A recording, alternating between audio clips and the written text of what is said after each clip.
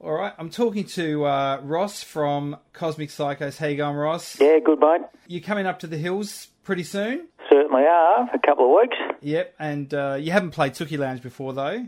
No, I don't think so. Was it ever called anything else? It used to be called Ruby's. Oh, geez, I don't know. Couldn't remember. Oh, it'll be good fun. I mean, we haven't sort of played that end of town for a long, long time. So I did see you guys down at Frankston a couple of years back with the Celibate Rifles.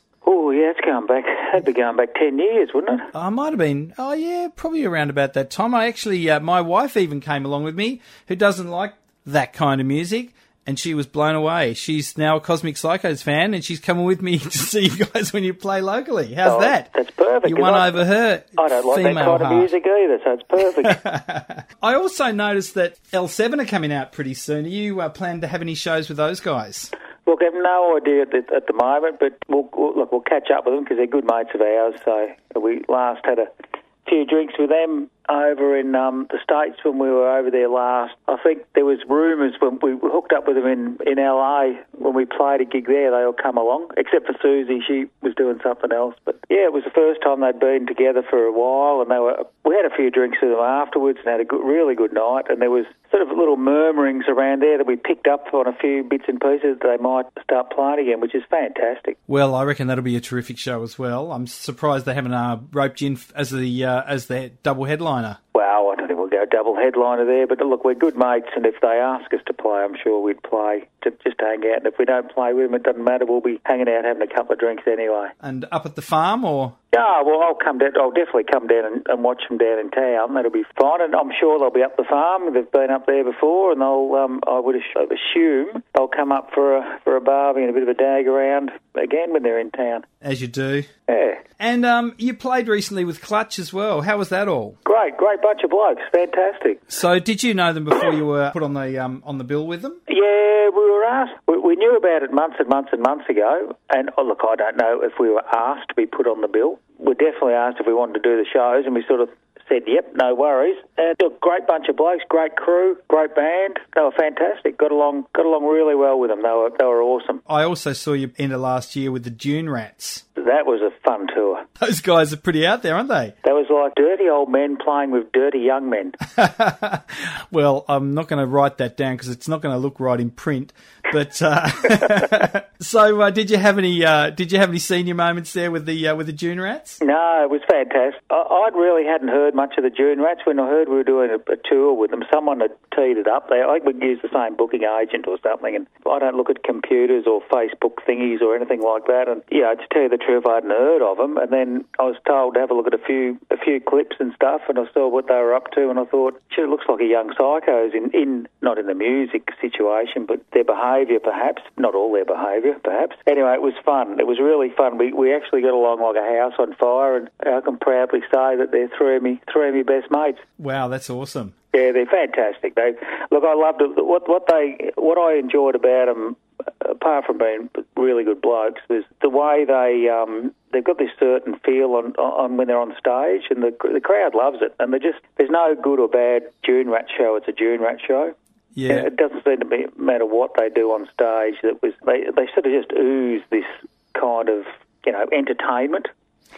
There's a lot to be said for bands who don't take themselves too serious, isn't there? Yeah, and look, those guys are great because they're very keen on what they do, but shit, they love life. They really do, and that's what I really. It was a real feel good tour because I just love watching. Look, we didn't live in each other's pockets. We certainly caught up every day for a drink, and they went and did what they wanted to do, and we did what we want to do. But no, I love the guys. They're fantastic. Did it sort of take you back a bit to your early days in music? Oh yeah. No, I saw a lot of ourselves in a lot of what they were, not everything they were doing, of course, but it was like hanging around with those guys. It was like partying hard, and that's what we used to do, 30 years ago. So when you first got started, I was just thinking to myself, when Ross Knight was like a teenager, and you were miming songs in front of the mirror with a hairbrush or playing the old tennis racket air guitar. Mm-hmm. What sort of stuff were you doing that to?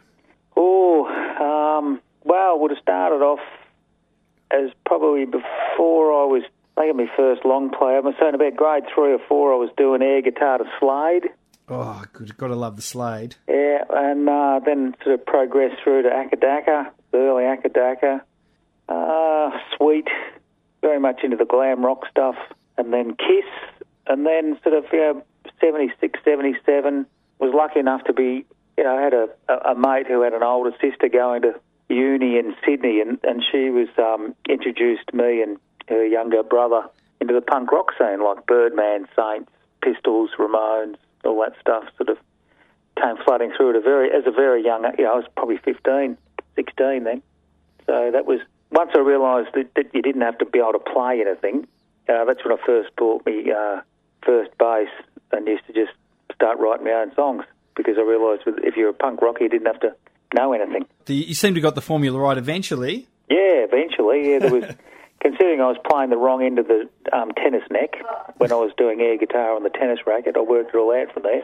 I've seen your doco that came out a year or so ago. Tell us a little bit about that, Blokes You Can Trust. How'd that all come about? It all came about with Matt Weston, who's in a few bands and done a million film clips and works in the industry. And Dean's daughter, Dean Muller's the drummer, the Psycho's daughter, was doing some work with him. And I don't know how it came about, but Dean's wife, Kim, had seen, after talking to them for 10 years, and they'd seen a few clips that from overseas and over the years I'd shown, and just mucking about. And they'd suggested to Matt to maybe do a doco on the Psychos. And initially he was not interested, and very much so me. I wasn't interested. And anyway, Matt and I got together and had a bit of a yak about stuff that the band had done over the years, and it sort of morphed from there. But, basically as a band, we didn't have much to do with the doco. It's a Matt Weston film. So, I talked to Matt off camera a couple of times and on camera probably 3 times, and that was my involvement in the whole thing. I thought he was wasting his time, but, he saw a story in there and went for it. And, I've looked at the doco, and I think he's done a pretty good job.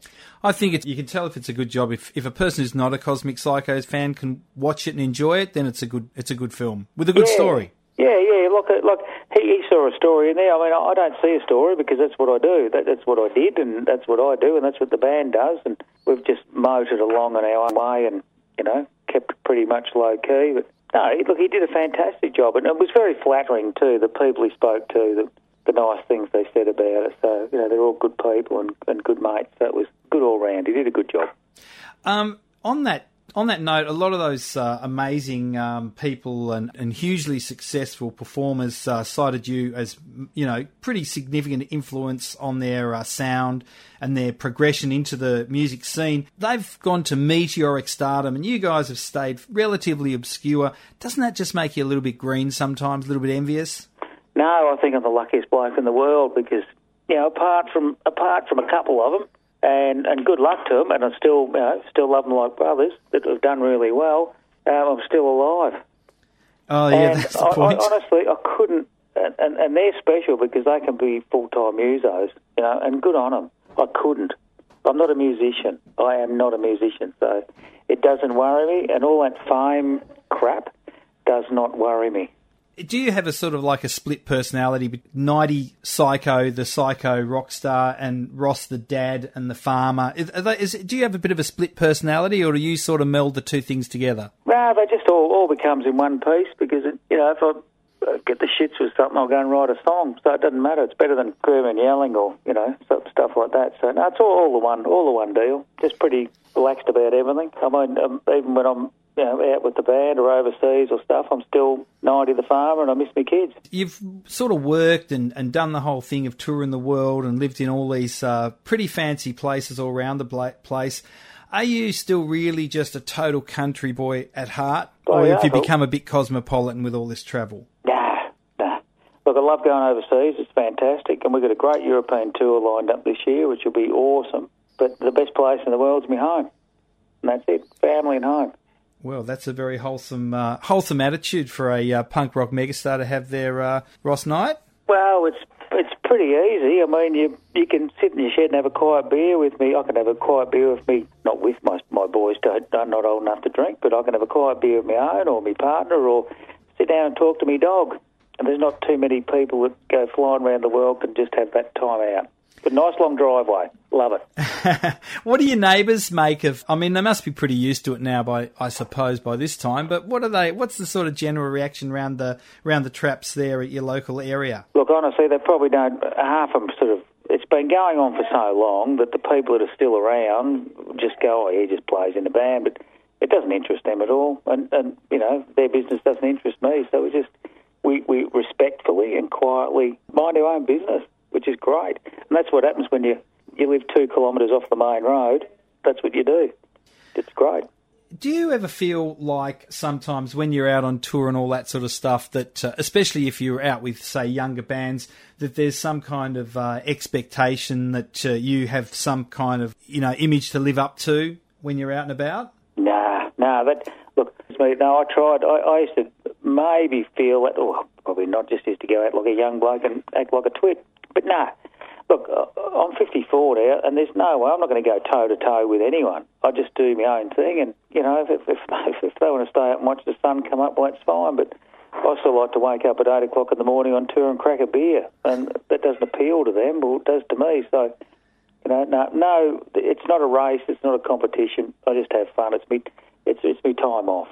I've often wondered when I've heard some of your early stuff if there's sort of content that you would have stuck in there as a young rebellious bloke that you look back on now with your experience and think, well, I don't quite have the same sentiment now that I had then, but that was a snapshot of how I was. Do you have sort of a bit of a dissonance between what was then and what is now in terms of your life experience and your opinions about things?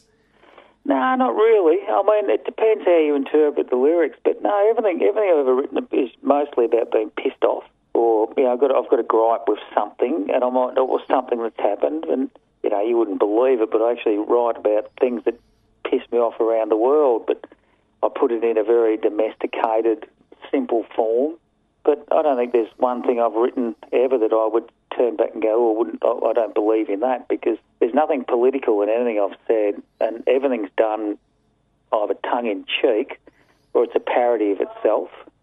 So I can't think of, I don't know how many songs I've done, but there's nothing I'd sort of look at differently now.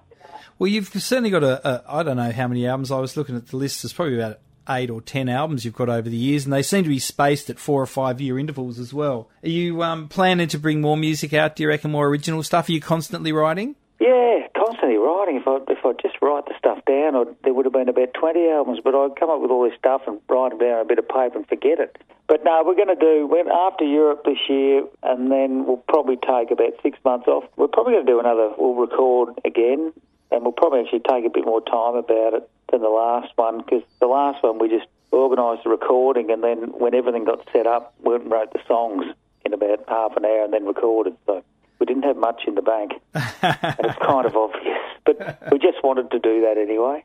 Well, it's a pretty entertaining album. You have to give it that. Well, you'll give it entertaining and beer soaked, and that was about. But it was what we wanted to do, and we just thought, well, we'll just turn up and do it. All right, well, that sounds fantastic. I'm really looking forward to coming to your show down at Sookie Lounge. When the manager told me he was trying to get you guys, I thought, yeah, they'll never get the Cosmic Psychos all the way up here in the hills. But looks like he succeeded.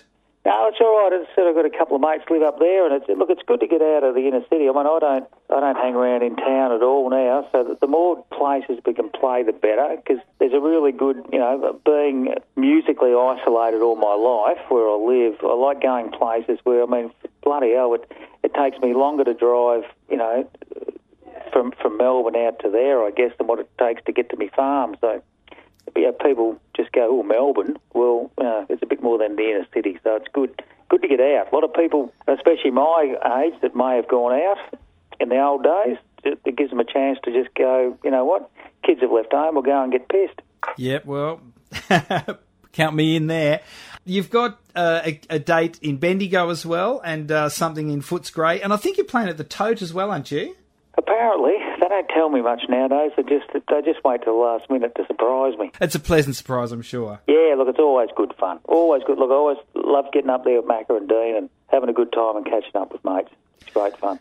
All right, well, look, I'll round up. Thanks very much for talking, coming out so late at night to have a discussion after I woke you up nice and early this morning. Mate, I'd left that far hours before you rang. Don't worry about that. I said to my friend, "Oh, he's probably out milking the cows." No, I gave that up as a teenager. Fucking, it's so much easier to buy a litre of milk, I'm telling you. Yeah, I can't imagine why you'd bother milking a cow when you can get it for $1 a litre. That's what I used to tell my old man when he'd send me up there at bloody 6 o'clock in the morning and then again at 5 o'clock at 6 o'clock at night. I think you can just buy the stuff. Thanks very much for talking, and I look forward to seeing you at Suki Lounge. Mate, don't worry about that. And when you turn up there, make yourself known to me and we'll sit down and have a beer. I'll be the incredibly handsome-looking guy. Oh, well, you can't miss me because I'm the real handsome bass player. All right. Well, I'll sign off. Thanks again. I will make myself known and give you a wave, and we can sit down and have a beer by all means. Mate, that'll be great. All right. Thanks, Ross. Okay, cheers, mate. Cheers then. Bye. Bye.